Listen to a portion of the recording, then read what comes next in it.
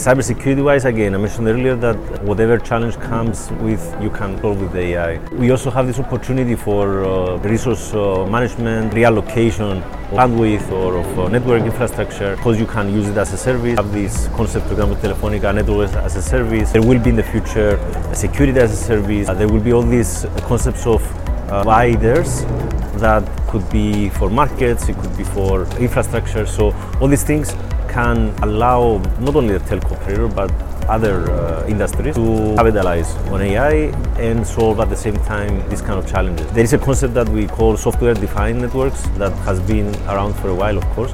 It's the way of tracking the network as a software and kind of mix and match type of components that you need based on the expected utilization.